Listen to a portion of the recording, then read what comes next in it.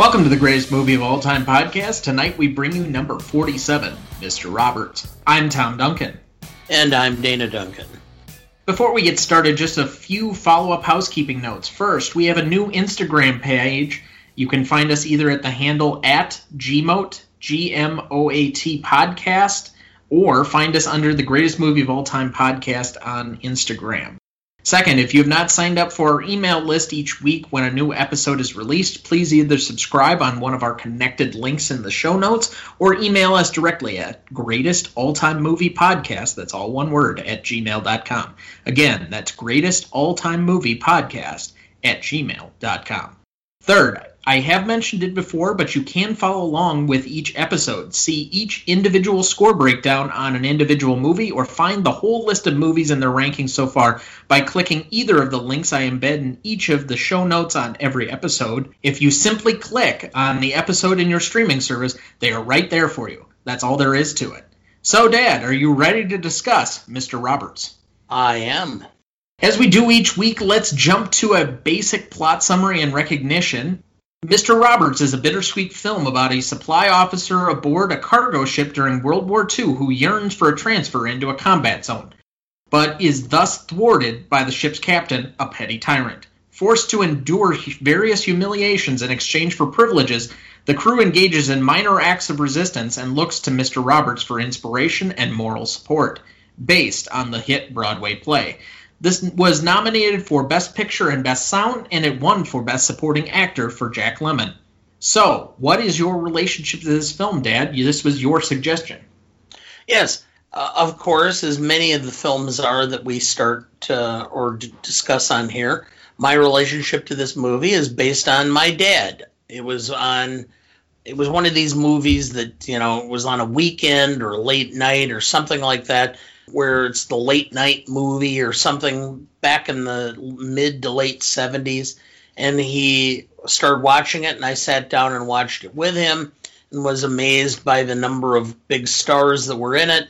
And he and I watched it and talked about it periodically, which, if I have not mentioned already, usually my dad's point of discussion consisted of basically 3 sentences during a 2-hour movie. But overall, that's how we kind of bonded together. And so we watched this film together. He laughed a lot. He remembered this film from his teenage years, and that's my relationship. So if you guys haven't figured out by now, Ronnie Duncan is actually my grandfather's name. And so this is now kind of a tribute to him, being as I think a lot of the movies we've talked about have some sort of relationship through him, much in the same way that I experience a lot of movies through you. So just to fill in if you have not gotten that so far as the audience. But I'd never really heard of this movie until you suggested it, and it's kind of surprising to me given the level of star power that's in this movie. Well, when this movie came out, it was a huge deal because, well, the Broadway play. Henry Fonda is always considered to be a movie star, but Henry Fonda preferred live plays. He much preferred being on Broadway and performing in theater than he did in movies because of the interaction that goes on between an actor and the audience. So this was a play that was something that he had done on Broadway and had, I think, either been nominated or won a Tony for. When he first went to Hollywood, there was a group of people that lived together that were like friends. Leland Hayward was one of those friends of his, who was the producer of this film and who was involved in the actual screenplay. So there's a strong tie that dates back into the 1930s with Fonda in this film and with the people involved in it. So it makes sense overall. This is a question I've never really struggled with, and it's our next one that we usually discuss, and what the movie is about. But I understand it from a plot senses, but what is it really about? I'm having a issue with that. Maybe you could give me your insight. Okay, well, I come at this as a second generation or actually third generation, because my grandfather's age was during World War II. And my dad was born in 41, so excuse me, 1940. So he grew up during the war, but didn't participate. Really, what this was about, every man who lived or who was of service age during the war had this personal struggle of whether they should or shouldn't serve, and to the extent that they should serve, whether they should or shouldn't put themselves in harm's way. And whether when the war was over, you look back and go, I really took the easy way out versus trying to actually accomplish something or to put myself into a position where I had to fend for myself and see what my mettle was. And that's what this film is about. Henry Fonda's biggest driving point is he felt he needed to serve and risk his life in order to feel like he accomplished something during the war. Even though he was probably, from everything in the film, the best procurement or distribution or how officer available. You know, he did a great job of disseminating materials, but he just didn't feel that was enough. And every man at some point goes through his life feeling like, well, what I've done, or my chosen path, or my chosen career, is this really what I was intended to do, or should I have stressed myself? Should I have tried to seek more and done more with my skill set and my life than what I accomplished? That's what the film's about.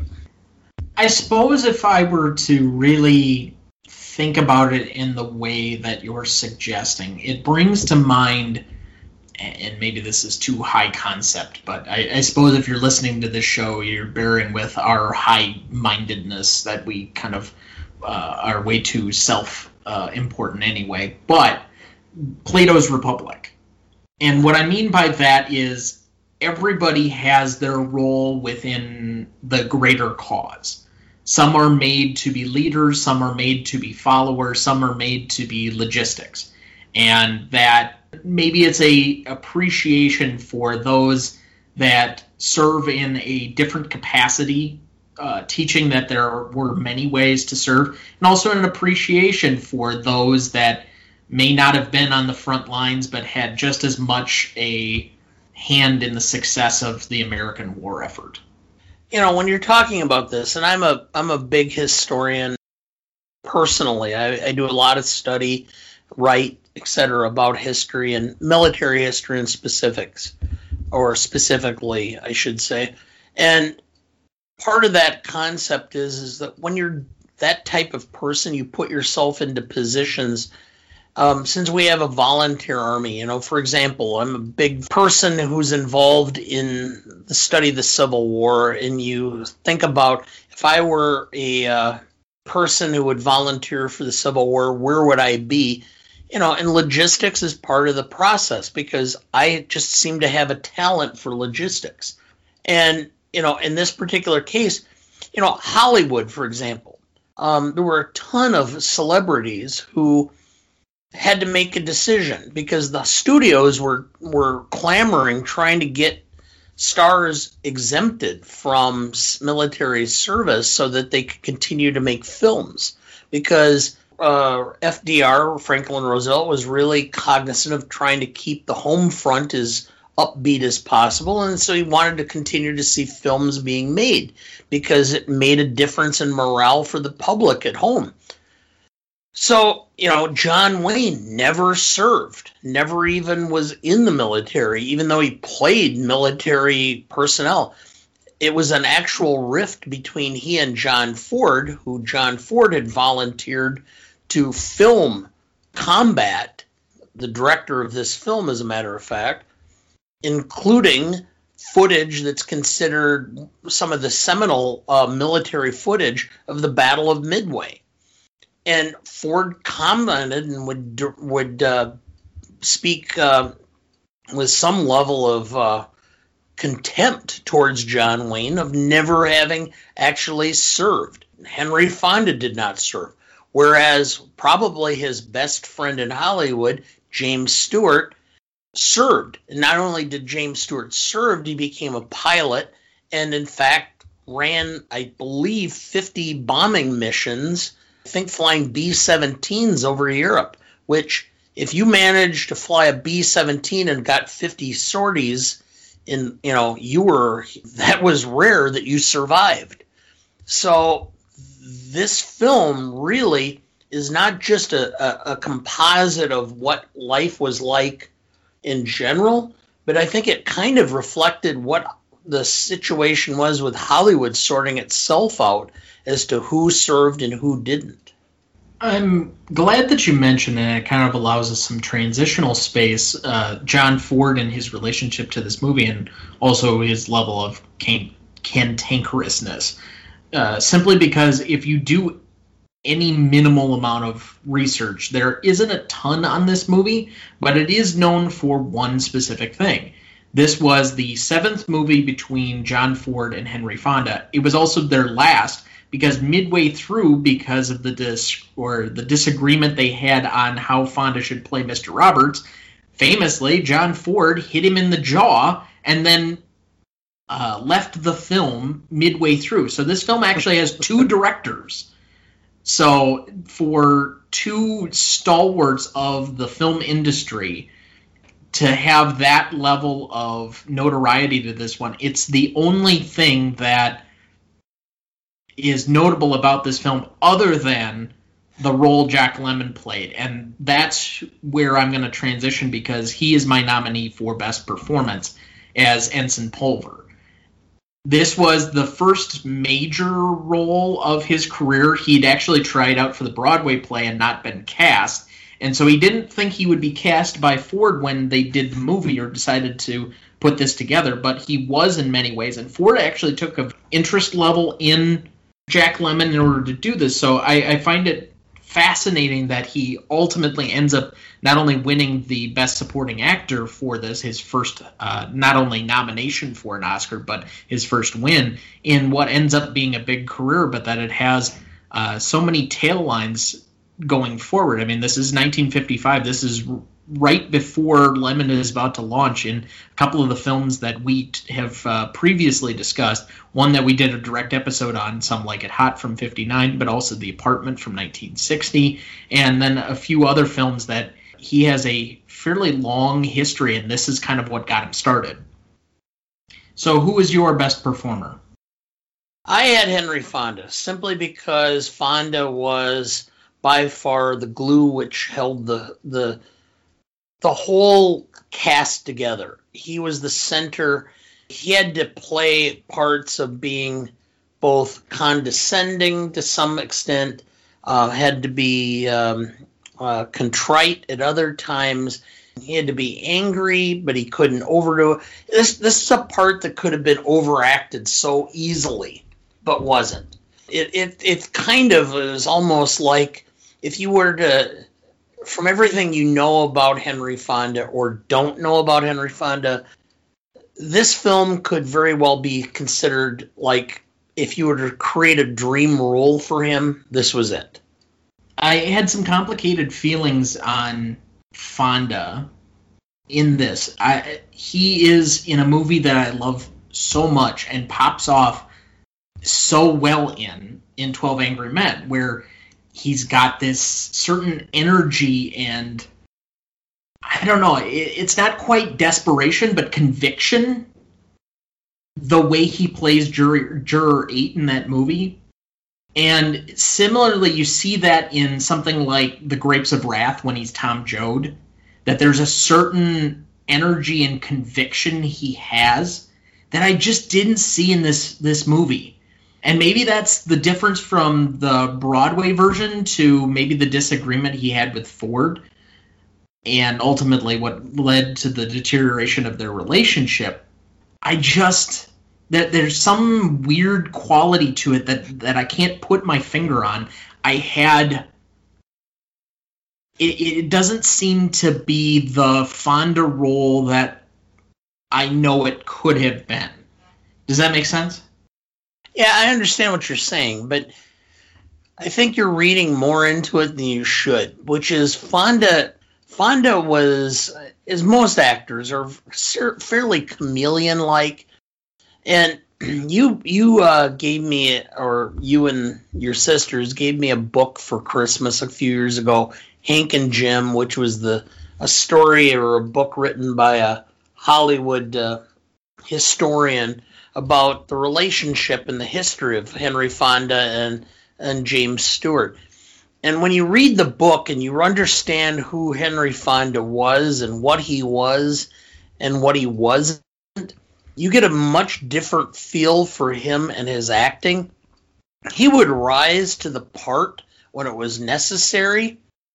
And really, in this film and in the play itself, I'm sure, he didn't have to be the hero. He didn't have to be the guy with the conviction. What he was he was the common denominator. Everybody relied on him to understand what the purpose was. And so, to that extent, he was the foundation. And he played it like he was the foundation. Not that he was a big hero or that he could have done something this or he should have done this, or whatever. It was, I'm at the, on a scale of 1 to 10, I'm the 3. And everybody else peaks and they go up to a 9 and they're down to a -2 and they're up. No, I'm the guy who's the level 1 on this ship who is playing the part of the common person that everybody looks to. Even James Cagney as the captain is looking to him, not necessarily for guidance, but for steadiness of running the ship because Cagney wasn't. And that's the part that was going on. I don't know. For the 4 primary star actors and their placement within this film, I'm just going to say I would have expected Fonda to be a bigger personality in this movie, and he was the most understated of the 4. Maybe that's where my disappointment is that he just was not nearly the same personality that I would come to expect from him. And again, this was my first time seeing it, but I thought he got outdone by the other 3 primary stars. So that actually leads me to my nomination for Best Secondary Performance. And I said this to you because I had to watch this in stops and starts due to my schedule currently. But James Cagney, this is a guy that I was not familiar with until really this year. I don't think I'd seen a Cagney movie until 2020. And with every Cagney movie I seem to see, the more I come to just enjoy him incredibly.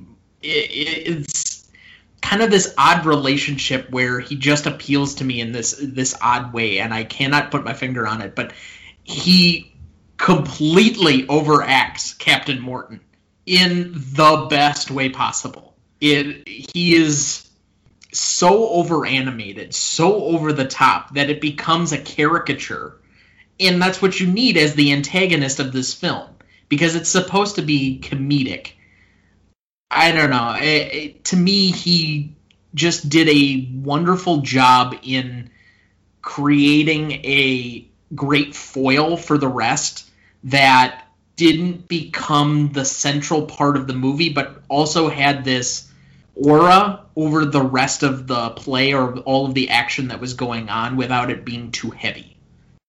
My best secondary performance was also Cagney, because he really, you have to understand, this is to some extent Mutiny on the Bounty made into a comedy. And modern. Yeah, I can see that. So Cagney was playing Captain Bligh. And that's what the part was. Every person I've ever talked to, and I've had family members, my dad, and I'll relay this story. I have a friend that you know very well who lives in the village that we do, who tells these stories. Everybody who's been in the military has some story about some character from their experience in the military who is just over the top. My dad always talks about all these people, like he talks about, or used to talk about it, the drill sergeant he had when he was at basic at Camp I believe Camp Pendleton. And then he would also talk about guys that was in his unit, like his staff sergeant's name was Wiley, and he referred to it as a Wiley bath, which the guy never showered. He just always felt it was necessary to just wash off his armpits and his neck in the sink, and that's what they started calling him. So every guy who's been in the military relates to some extent with Cagney because they've all experienced him and they've all lived through, and they've been those guys who were on that ship, whether it was a ship or a platoon or stationed on an island, wherever. They all relate because there's some aspect of their history where this has happened and they can understand these people. One of the things I forgot to mention is how very well layered the character seems to be in Cagney's portrayal of it. Now, part of that has to do with the script, that there's that one scene which you really get his motivational set. But I think Cagney was the right person to play that role because you can really see him being that ordinary guy who feels jilted by all of the college boys all the time that are giving him trouble. And so you fully understand his level of animosity toward Henry Fonda in that moment. And I think because of that, it just enhances that character that much more. I'm sorry I didn't mention it before. That being said, and we'll move into charismatic. Another great find of mine for 2020, though, along with Cagney, has been William Powell, and he is my nominee for most charismatic. I don't know what it is about him. He's just got this great engagement. It's only the second film of his I've seen this year, and he's from another movie that I guarantee, unless you're a crazy person like me who's decided that they're going to watch every Best Picture winner of all time, who would ever go back and watch The Great Ziegfeld from like 1937 or 1938. But it's the only other movie of his I saw. And really the only reason to watch it is for William Powell. But he does this great wily old coot as Doc that is a great foil and also some of the heart of the movie. And I don't know why, but he's just, every time he's in a scene, he's just kind of lovable. I don't know. He's the conscience of the film. Yeah, that's a good way of putting it. Okay, if you want to follow William Powell, he and Myrna Loy did a whole series of films in the late 40s called The Thin Man. They were remade later on with Peter Lawford and such, but they're just wonderful little detective films. And, they're just classic, and they're intelligent, and they don't insult you as far as giving clues, where a lot of whodunit films will be like, they'll show it and they'll go, here's the tip, and they'll wave their hands and no, they're very good, they're very well done. And so William Powell has always been somebody that I've enjoyed and thought has done a very good job. And as he aged, he took on these roles and did them very well. And I agree that he is a great piece in this film. So who is your most charismatic? Jack Lemmon, because it is clear that Jack Lemmon was going to be a star after you've watched this film. He's going to be the guy that's the borderline neurotic, who's always going to be right on the cusp.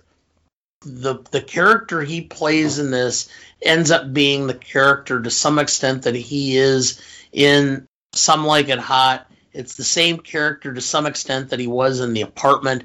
It became the epitome of what was Jack Lemmon, which is there's just a certain aspect where he's constantly fighting against himself and, what he should do, shouldn't do, and you can watch the neuroticism or the neuroses that he has internally.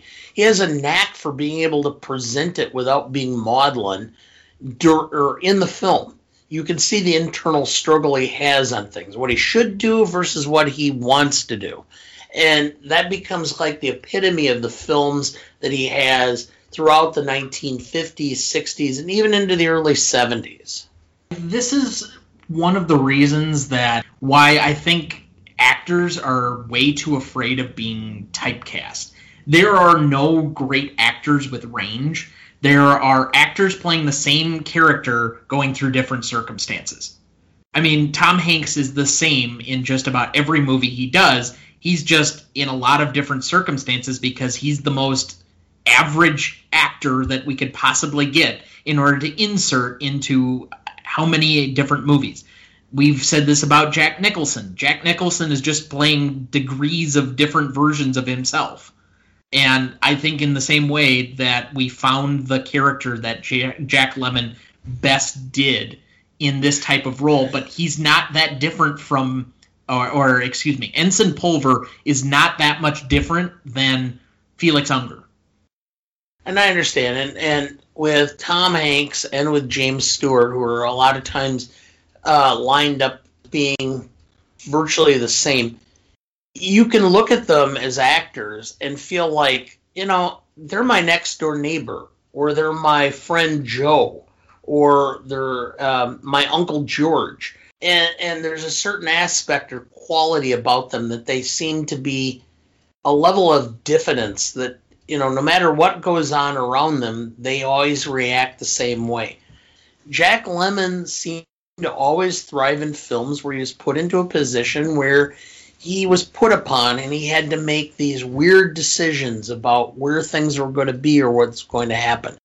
John Wayne always was basically the same character, and you've mentioned Jack Nicholson the same way. They're the same, basic character.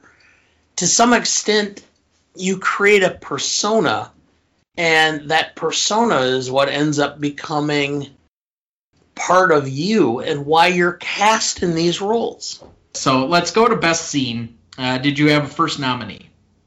I'm going to just nominate the very first scene, which is Henry Fonda seeing the battle task force in the distance and watching it travel, because it kind of set the stage for where things should be and what was going to happen through the course of the film.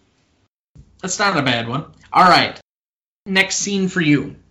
One of the scenes I really enjoyed was when the guys were getting for liberty and all of the shenanigans that were going on and them coming back and going back and forth drunk and what was going on. And if you are my age and you remember TV back into the 70s, a very young Martin Milner, who was on Adam 12, a TV show from the early 70s, played a shore patrol guard at that time. And, it's funny. And I think that scene played to those who had been in the military and had served in World War II and had experienced being under constant strain and then had an opportunity to blow off steam and the level of steam that you actually blew off.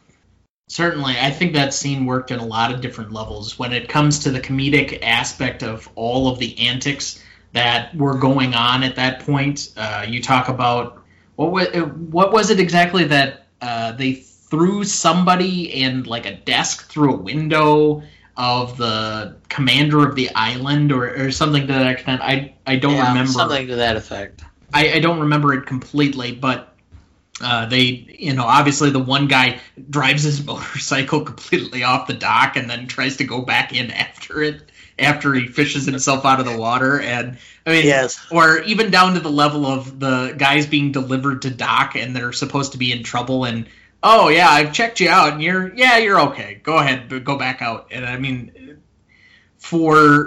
I think that is a pivotal scene for all of the other dramatic action involving Roberts, because you really get a sense of the motivation he has for making the deal with Captain Morton. And that's going to be my next scene nominee. So the deal between Roberts and Morton is probably the pivot scene of the movie. Yes. So you have the entire first act built into him seeking privileges or some way of letting off steam letting these guys go ashore to kind of let loose. They've only been able to do so much up to that point, and they're kind of getting this, I don't know, what would you call it? Pent up energy. I'm trying to look for the right word for it. What's cabin fever? That's what I was thinking of. It's kind of a cabin fever-esque, obviously in a different circumstance. And what his motivation is, because he's trying to think of all the guys that are technically under his command, where you have it in the complete opposite. And this is where the antagonistic versus protagonistic elements of the film really take shape, where it's Morton versus Roberts. It's Fonda versus Cagney, and you really get the sharp edge of what this relationship is. Morton needs Fonda in order to promote himself, in order to continue to rise above and be able to say, I made myself into something when everybody thought I was going to be nothing. You're helping me accomplish that. And it's been kind of understated until that point where it's just so thrust in your face in this point of the film, ultimately in the deal that they make, because Roberts is self-sacrificing enough to say, this is too much, this is a bridge too far, you can't do this to them, I will put myself on the line for the things that I want in order to allow this privilege for my guys, because that's more important in the end. One of the things I've picked up after watching the film again is there's the old laughable line, the wink, wink, nod, nod, say no more, from Monty Python, which is, if there's something going on here that you really can't say, but you can imply. I can envision a lot of guys taking their wives, girlfriends, families even, to watch this film. And to some extent, because, the number of people and family members, people we've known who have come back from World War II and never talked about their experiences, this gave them an opportunity to see something of what was actually going on without it being the horrific aspect of it. It was kind of like, this exemplifies what happened when, you're under constant stress for days, months, even more than a year, and then you have an opportunity to not be, and how you react. And it's kind of a tongue-in-cheek saying, kind of like, the inside joke, you tell your wife, this is kind of like what happened when, the foot got let off the pedal.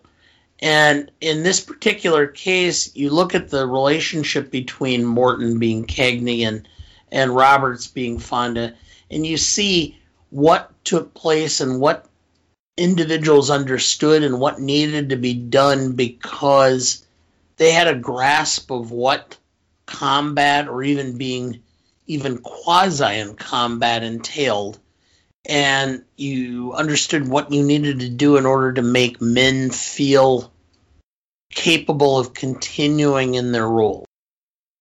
Well, the other thing, and it just kind of popped into my head here, is the explicitness that Ford creates, or maybe I guess it's more in the screenwriting than in the direction, the difference in styles and leadership. There's self-serving leadership to a very extreme extent in Morton, and then there's the altruistic leadership of Roberts, and you get that completely stark contrast in that moment. So what is your next nominee? The climactic scene, which is the letters to Pulver. I'm involved in a men's group, and I'm one of the younger of the group. They're all in their 60s. I'm 57, and they kept telling me how you would become more and more sentimental as you got older.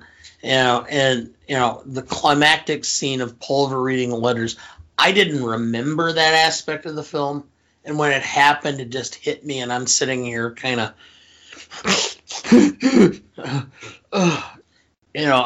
spoiler alert for a film that we mentioned at 60 the top. Some years old, or Roberts dies in a kamikaze attack, and the fact that all of the crew is emotionally distraught because this guy who they looked up to is now dead, who's sought out to put himself in harm's way, to feel like he actually contributed to the war effort, actually died as a result of it. And I found that scene to be very moving. Well, I think you're forgetting the biggest aspect that I took away from it. A lot of the film has been building for Lemon to put himself in a situation of where he's looking for the approval and sign off of Roberts, and he kind of gets it toward the end of the film with the whole firecracker scene, which I'm not nominating, but I mean it's a great funny scene, especially with the way they did the whole piece. But ultimately, in that moment, he just reacts in the way that he takes up the leadership. It's now his role to become Roberts in the eyes of the crew, and he essentially rises above the level or the criticisms that Roberts has placed upon him, and you see that he genuinely had an effect in leading these people to become the people they needed to be. It's the growth of that character that makes that scene for me. Yeah, I can understand that, and I can see that. I'll do the kind of two scenes-ish before that. So there's a point where there ultimately is the disagreement where Cagney ends up... they never really say if it's like a heart attack or... I'm not really sure, but he ends up basically having an anger stroke, more or less. But it's when Roberts throws the palm tree overboard, and he's insulted essentially the honor of the ship, that this reward that Morton received has now been abandoned, more or less.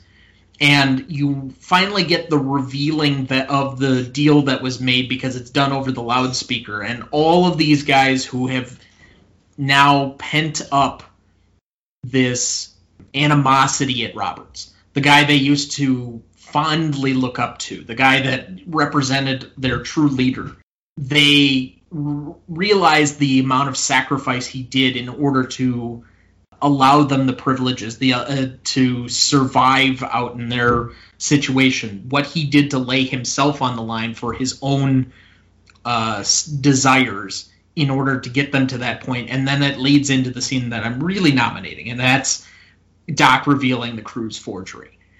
The fact that there's a participation, or basically a contest, to figure out which of them is the best forger of the captain's signature, while it's a memorable moment in the film that's also incredibly emotional, because now the crew is putting themselves also at risk to help their leader. And I think that's the definition of service leadership is something that I think a lot of people strive for, but most people don't have a ready example of. This is one that kind of spoke to me as maybe a model of leadership that I would like to be. Yeah, I can understand exactly what you're talking about, which is really it's, you put yourself into a position where you're leading, and then ultimately the people you're leading end up sacrificing themselves for your ultimate good. And you have a hard time, and I think Fonda in the film, as well as the character, had a hard time grasping why the crew would put themselves in that position to help him. He which exemplified exactly why, the fact that he didn't do this because he wanted to be a hero. He did it because he felt that's what was necessary. And the crew rewarded him for his efforts, even though he didn't necessarily appreciate it or understand it. All right. Did you have another scene yet? No, well, I mean, there are some that you could do, because actually when I'm looking back on it, every aspect of this film had a scene of some value or something that I found interesting. But, I think I covered the scenes that I thought were the most important.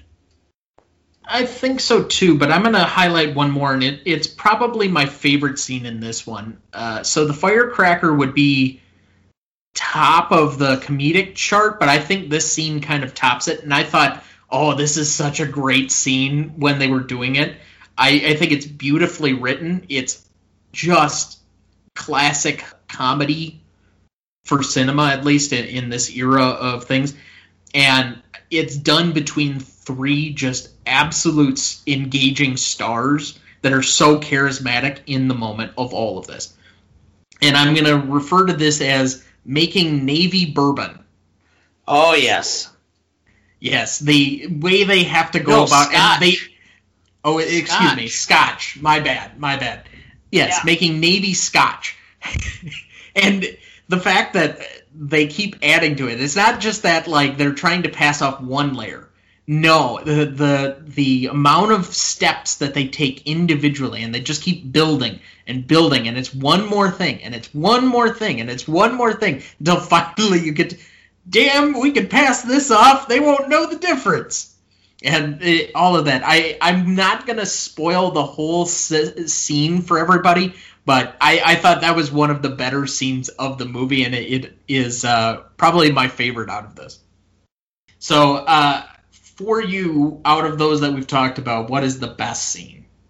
Ultimately, I think the best scene is the climactic scene, which is the very end, because to me that became the epitome of what the film ultimately led to, which is Robert's death and the disclosure in the letters to Pulver. All right, I'm going to go with the scene that I talked about, and it's Doc revealing the crew's forgery, because I think there is such a climactic value, in the same way that you get it from the letters. I think there's a little bit more that I get from an emotional standpoint from Doc basically revealing to Roberts what he means to the crew. Because I think if you want to know how somebody feels, show me how they act or they respond.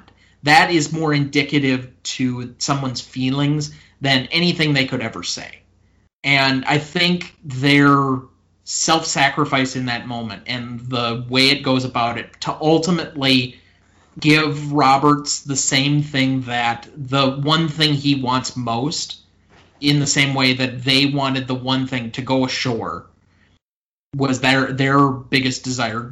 Generally, I don't know about individually, but generally, I think in that moment is a great statement of how they feel about him and how they've responded to his leadership. And for me, that's something, for somebody that, me personally, I've strived towards leadership positions. It would be how I would want to be seen by those I was in leadership over, or those I was trying to lead. Let's say that. I already gave you my favorite scene. What was yours? My favorite scene ultimately is the shore leave. Just because the absolute mania that's going on while that's happening, it's the epitome of what men or any soldier, sailor, Marine, whatever, has to endure. And anybody who's in a stressful position, you have to have that opportunity to just blow off steam, more or less, whether that's what you call it, or the fact that you have to be able to do something that's completely different from what you do, ultimately is the value you have in your life, because you can only be vigilant, you can only be stoic, you can only be conscious of ultimate levels of consciousness so long before you ultimately have to do something that's completely different, or you lose your sanity. All right, that takes us into most indelible moment. For me, I took a second. I put my notes together a couple of days after I'd watched the film. If there's any one thing, and it's odd because it's not a part of any of the moments we've talked about necessarily, but I think it ends is the beginning of the concluding action of the play and or movie. and it's Roberts throwing the palm tree into the ocean.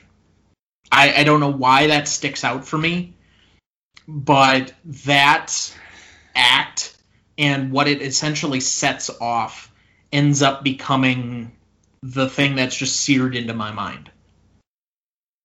For me, it was the scene with Cagney and Fonda where they make the deal of what it's going to take in order to get the crew liberty. Because, I've had a lot of opportunities to be in leadership positions through my life. Ultimately, sometimes you just reach a position where if you're going to be a leader, you have to make sacrifices, you have to do things that you kind of just regret, but you know that in order to be a leader and to take care of the people who are following you, you have to compromise, even though it may feel like you need to take a shower afterwards.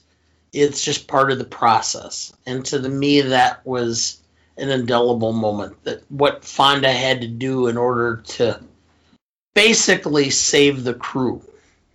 Okay, that is a good point to take a break. We will be right back. Welcome back. Let's jump into best lines. What do you have first up, Dad?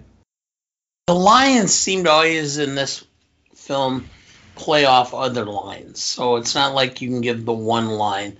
Although Doug Roberts, we've got nothing to do with the war. Maybe that's why we're on this ship, because we're not good enough to fight, because our glands don't secrete enough adrenaline, or our great-grandmothers were afraid of the dark or something.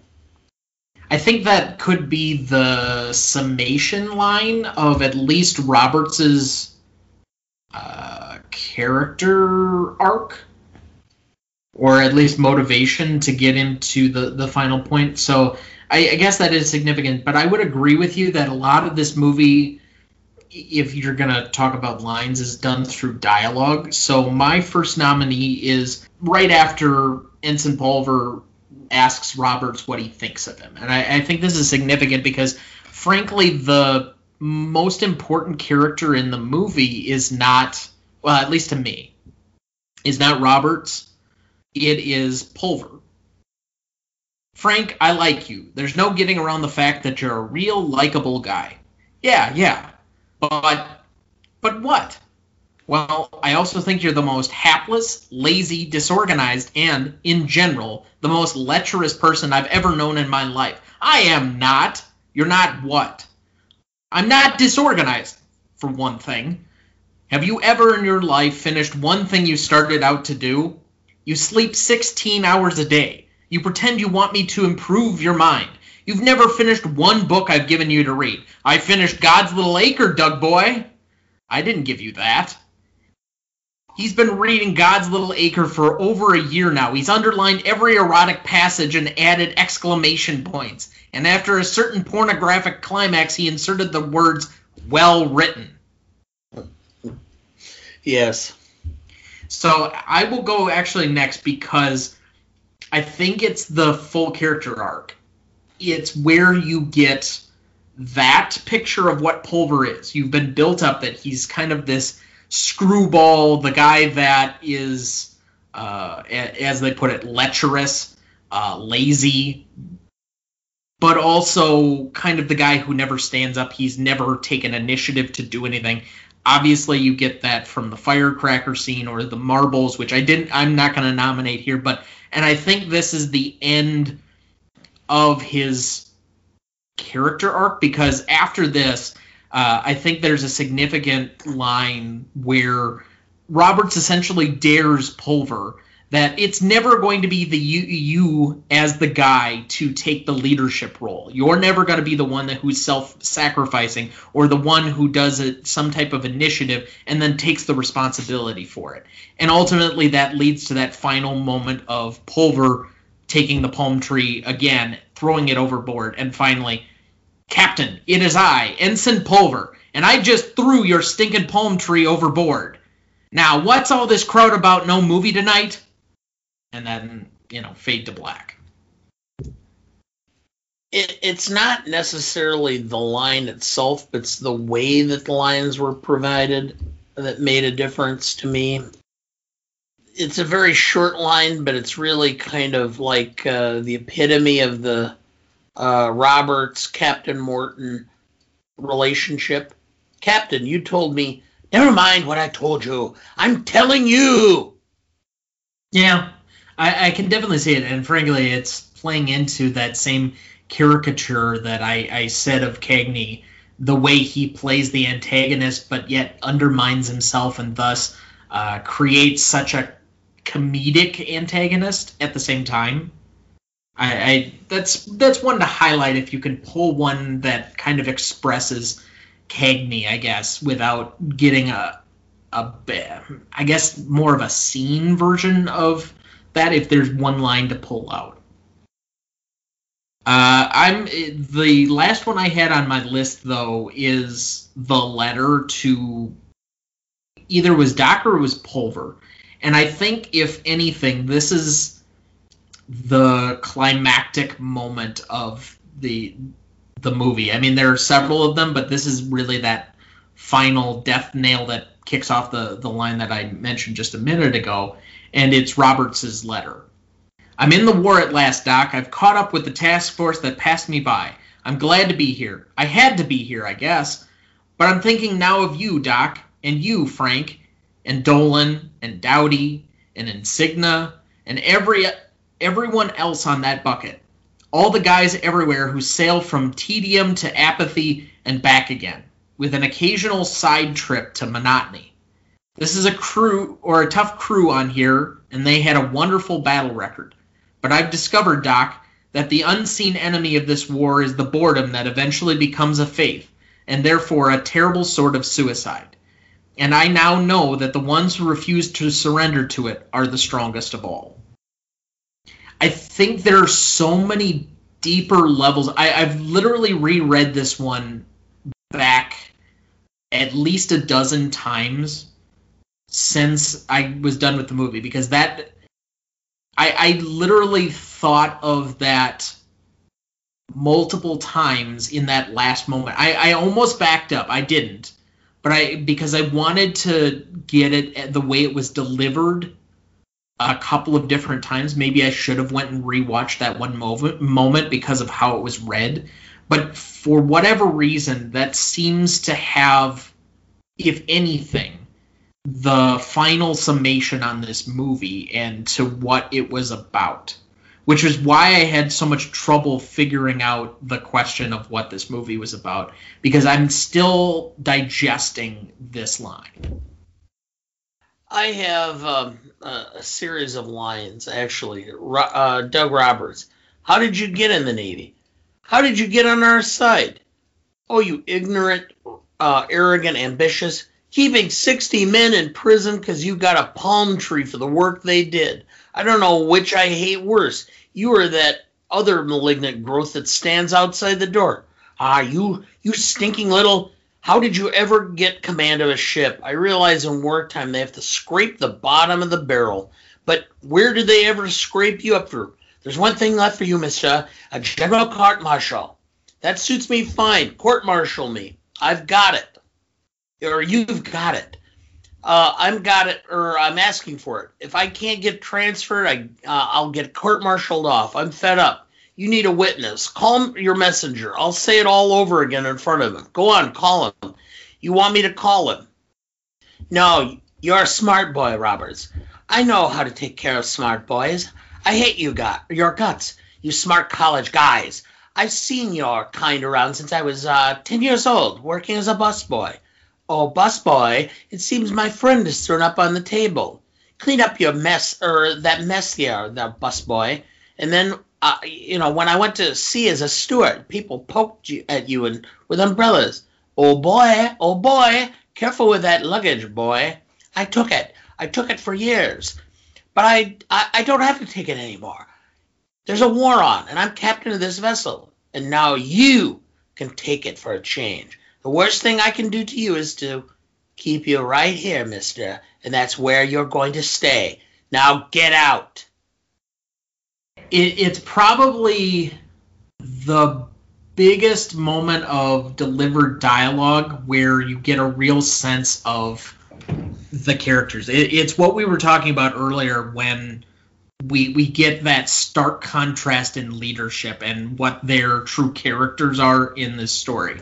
I think it's too much dialogue for any one single line, but it is important to highlight. What it epitomizes, one of the films that's near the top of our list is The Best Years of Our Lives. And you think about that. You have a common, average guy who ends up losing his hands in that film. You have another guy who's somewhat from a lower class family. And then you have a guy who's a banker. And they all end up, because of the war, becoming friends because of common experiences. And ultimately, that's what war involves, is it puts people from all levels of socioeconomic status and thrusts them into situations they're not necessarily accustomed to. And so you have Roberts, who's the college-educated person, versus the guy who's the merchant marine in Morton, who's now in command of this ship. And really, this is a exemplification of what war was, which is blowing up classes and economic socio strata and putting everybody on equal footing and then seeing who rose to the top by merit. And so you have in these films so many opportunities where it's the guy who's the average, Joe driving cab in Brooklyn versus the guy who's the college professor at some, Midwestern university, and the guy who's who comes from old money, and they're all thrown together. And this dialogue, to some extent, shows exactly that classification and the eruption, disassociation of that classification. It's interesting that we highlight this as a extremely fortunate period of American history, or one that we kind of lionize. And part of that has to do with how many people were forced together in unusual circumstances, whereas we've kind of, in a modern sense, segregated ourselves. And I think to a certain extent that's led to the polarization that we've seen societally. So, are you ready to jump into our Stanley rubric? Yes, I am. So what did you have down for Legacy? This is a film that's often forgot. I had a 7 for that reason. I enjoy the film, and I have a feeling that if people actually sat down and watched it with their family or friends, they would find an appreciation for it, and it would probably rise, but I'm going to give it a 7 for that reason. So we're going to be very different on this one.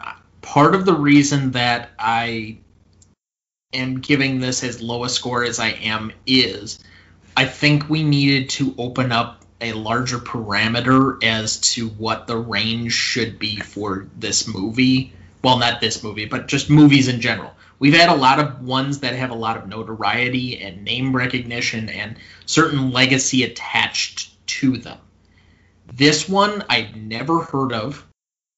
When you look at, or you Google it, the TCM clips that they do the introductions and the ending pieces for that you can find anywhere only talked about 2 things: Jack Lemmon winning his Oscar and the feud between Ford and Fonda.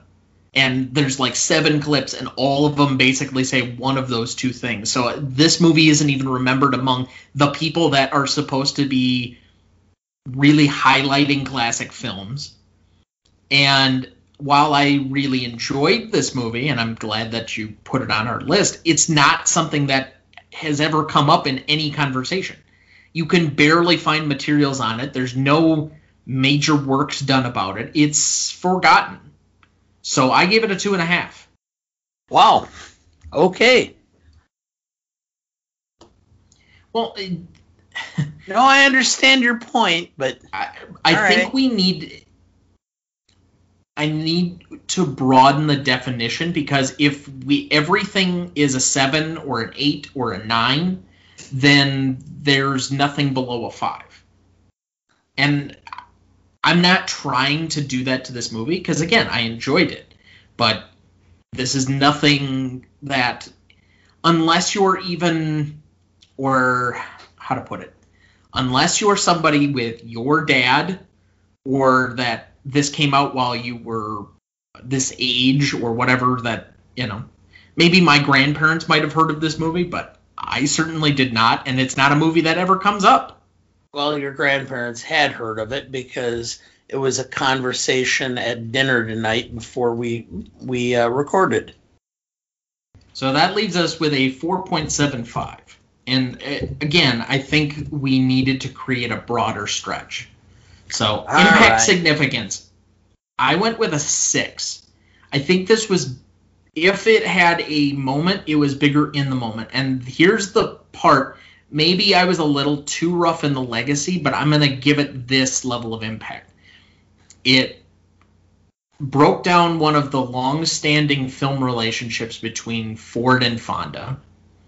It gave us the first big role and the first Oscar for Jack Lemmon, who I think is probably one of the more underrated actors just ever, period. I've always enjoyed him in whatever I've seen him do. And I wish he had done stuff that was more notable, other than the few that either we've covered or are going to cover. As far as that, it was also a decent box office draw. So I gave it a 6. I went 5.5 actually on this because of the fact that there were so many war films that came out. This came out about the same time as the Caine Mutiny and a bunch of things. And again, I made mention of this. There were so many guys who fought during the war who did not want to discuss the war, but they wanted to share with their family and their wives what the war was like and what their experiences were without it necessarily being fearful and frightening and maudlin and all this stuff. And so they would look for the opportunities to present it in more of an almost comedic fashion. And to that extent, yes. But there were so many films like this during that time frame that I had a hard time giving it any bigger chops than I did. So, therefore, 5.5. That makes the average math pretty easy. It's a 5.75 between us. Novelty, I went with a 4. I don't think there is a ton that was different about this movie. I mean, we've had a lot of different plays that got turned into a movie, especially Broadway hits to this point. That's not particularly notable. As you mentioned, there were a ton of different war films. We had a lot of big stars. I guess if there was anything significantly novel, this is the war film about people who weren't involved in the action. That's the one hook I will land on. Every John Wayne war film, every other John Ford war film, somebody's involved in some shooting or frontline action or something else that's going on. This is the one that I can notably think of that I guess other than maybe something like Mrs. Miniver, but that was more of a home front movie. This is the one where it's about something else going on with the war. I went with a 7.5 for this category because this is the only film I could think of that took the film, that took the war in more of a comedic fashion. Almost all the other war films were more serious, and this looked at the lighter side of what it was like when you didn't have to deal with constant fear of death. I think this opened the door for several other films that were later produced, such as Operation Petticoat and The Wackiest Ship in the Army, and such, that were in the late 50s, early 60s to that extent. It took a lighter side to what was really a very intense situation. So that's why I gave it a little higher number. It's an interesting point, and probably I could come up on that one, given the nature of that. Yeah, I'm going to readjust mine. I'm going to go 6. So what was your number again? I had 7.5. Yeah, so that'll split the difference between us, and I think that's a 6.75. Because I think there is something to be said from a genre change or a different tone that could be significant. One of the other ones that you did not say but that came to mind to me was McHale's Navy 2. Could be in that. I was going to comment. I don't think without this film you'd have had several television shows in the 60s that were successful. McHale's Navy being one, the other being Hogan's Heroes, which is to take a lighter comedic take on the war and the fallacy or the stupidity of war and to poke fun at it. Let's go to classicness. Now, this is the first time I've ever seen this movie, so it might be harder for me to appreciate all of the notes and how much they hit if I haven't watched this multiple times. Because I think the second time through this might end up slightly different in the way I watch it than it would be the first time through. I think it's very effective the first time through, and you get all of the emotional down notes, but I don't know if it would hit you the same way the second, third, fourth time that you might see something like this. So from that standpoint, I think it might, because obviously I think the play wouldn't have been successful had it not been able to do that. But I'm not entirely certain. Now, as far as the other part of classicness that we've kind of layered onto this category, I don't have any real cringy moments to this. There isn't anything terribly out of place. The one thing you could say, and I'm kind of torn between it because it's a lighter, goofy moment, but it's the Peeping Tom couple of scenes where they're spying on the girls. But outside of that, and maybe you could say like the really childish antics, which frankly there wouldn't be any college films that existed if they really harped on the Night of Liberty that's from this film. I don't think you can take that too terribly seriously without kind of losing the forest for the trees. But I don't have too many problems from that. So if there were to be anything that I took points away from is I wonder what this movie would be the second or third time and whether the emotional moments would hit me in the same way. Maybe I'd have a greater appreciation. But I gave it an 8. I had to stop and think about this and consider it as far as classicness and such. And yes, you pointed the same things, and it's appropriate or fits for the genre or the era in which it was done. It's not something that you would necessarily agree should be in a film now, but back then, yeah, I can understand it. The problem I have with this category is simply the fact that it's not a film that I saw it once when, like I said, when I was a younger child, maybe in my early teens, and then watched it again one time. And then when we're looking at films from the 1950s, this is one I said, oh, I haven't seen it. I had actually even forgotten the ending of the film. So to that extent, I went with a 6.5 for that reason. Simply because of the overall impact it had on me over longevity. So that gives us a 7.25 between us, and I'm a little bit surprised you went lower than I did, but you seem to have the more nuanced opinion on some of that all the time. Ultimately, I think this was a fairly easy one for me to put on the rewatchability scale. This is something that I didn't mind watching. It's got several charismatic, engaging stars. I enjoy all four of them in different ways, and I think this is something that, oh yeah, this is a favorite that you can kind of just put on occasionally. It's not going to be terribly complicated or heavy to watch, so I think it's got a lightness to it.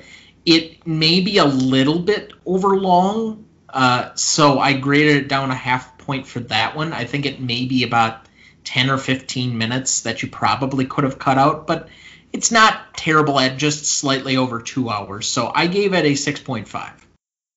I went with a straight 7, simply because this is a film that, I mean, you and I are cinemaphiles at this point. We like watching this stuff, and I will go through every Sunday afternoon during a lull in football or baseball if it's the summer, or basketball, whatever, hockey, whatever I watch on Sundays for sports.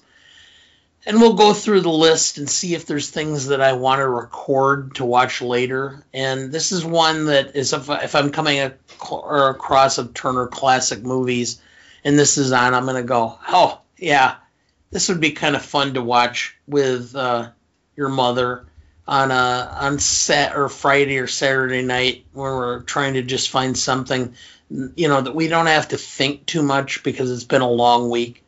And so I went with a 7 for that.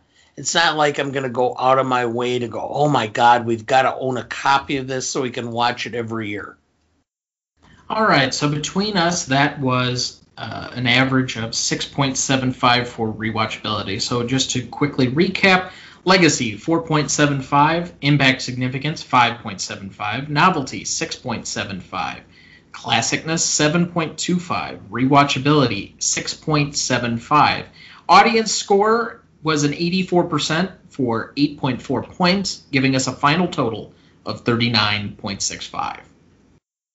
All right, for remaining questions, I didn't really have any. I think this movie kind of closed the loop pretty well. I guess if I were to ask anything, I might talk about the relationship between Fonda and Ford and why that ended up, but I think these are two guys that, if you understood the era and masculinity, that sometimes when you get into a project and you are very convicted, coming to blows really isn't as foreign a concept as nowadays it might be, but that might be the only thing that I really have. Well, the book you gave me, if you read it, you'd understand the relationship between Ford and Fonda, and Ford and Ward Bond, and Ford and John Wayne and such. Ford ran a basic, like a ship or a little boat that he took out of the harbor that was like a portable bar brothel. He had his group of cronies that he took on these, that the testosterone and the bourbon was flying. And ultimately, Ford had ended up with fractured relationships with almost every person in which he took on that boat. It's just the nature of the relationship and what took place. So I don't necessarily have that. My biggest question is if you're a sailor on that ship and you have ultimately reached out to do what Mr. Roberts wanted that ultimately resulted in his death, is there ever a point of guilt that you end up feeling? Boy, that is a good question. I mean, you did it as an act of love. It was an altruistic act. It was magnanimous gesture on their part to do that. but he ultimately died. So do you feel guilty because you did something that ultimately he wanted but resulted in his demise? If I were to draw any conclusions, you can kind of get it when Doc has this moment where they're talking about whether to post which one, because there's the two letters, the one that says that he's passed away and the other one where he's actually writing his thoughts and, appreciating the crew, giving his 2 cents on what he wants to be remembered for, that he's very proud of his palm tree medal or whatever it was.